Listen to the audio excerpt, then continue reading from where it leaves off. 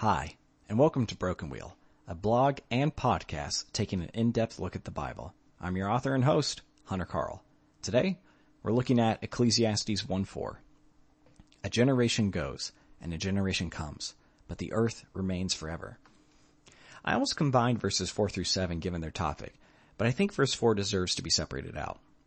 Solomon has just told us that life is vanity and there is no true profit from our labor. In these next 4 verses, he will prove how inconsequential we are compared to nature.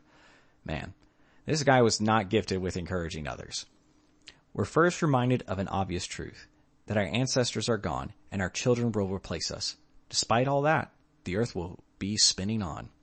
Americans, myself included, can learn a lot from this verse. Ever heard of planned obsolescence? It's the idea that Apple is purposely designing iPhones to break in 2 years so they can sell you a new one. You might think this is a new phenomenon, brought about by technological revolution. Well, you would be wrong. In a book published in 1840, Alex de Tocqueville, a Frenchman, records his discussion with a sailor on the lack of quality in American shipbuilding. The reason? New technology. In several years, current ships will be obsolete. Why build them to last when they'll just have to be replaced? In many ways, we think highly of the new generation to come. I mean, they even understand smartphones. We've all seen when unearned respect is given to the youthful in our society. Just because they see something in a new light doesn't mean they're right. It also doesn't mean they're wrong. I've had plenty of friends that should have listened to their parents. Some of them are lucky enough now to agree with that wisdom.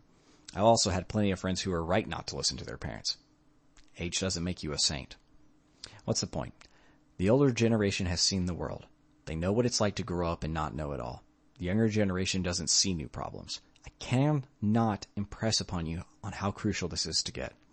The world doesn't change for young people. Many of the new problems in their lives are our old problems in new wrappers. Tinder is just a virtual bar. Trust me, your grandpa swiped right on your grandmother. The youngsters stand on the shoulder of those who have come before, and that's why the problems look different. The older generation contains wisdom, and the younger generation has a head start on the finish line. What do? First and foremost is to realize that you are both.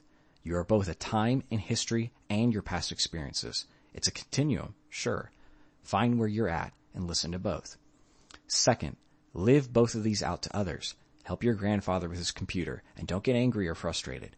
Teach those younger than you how to overcome life's trials. Third, take the advice of others. Where you are foolish, listen to those wiser. Where you are blind, let those with sight see for you. Why? Because the world will last beyond us. God uses this mystery and gift of mortality to teach, instruct, and provide meaning to our lives. With time, he brings us into eternity. If you liked what you heard today, visit brokenwheel.substack.com and sign up to get this podcast and blog post sent to your email. The podcast is also available on iTunes and Spotify. Please rate and review us there.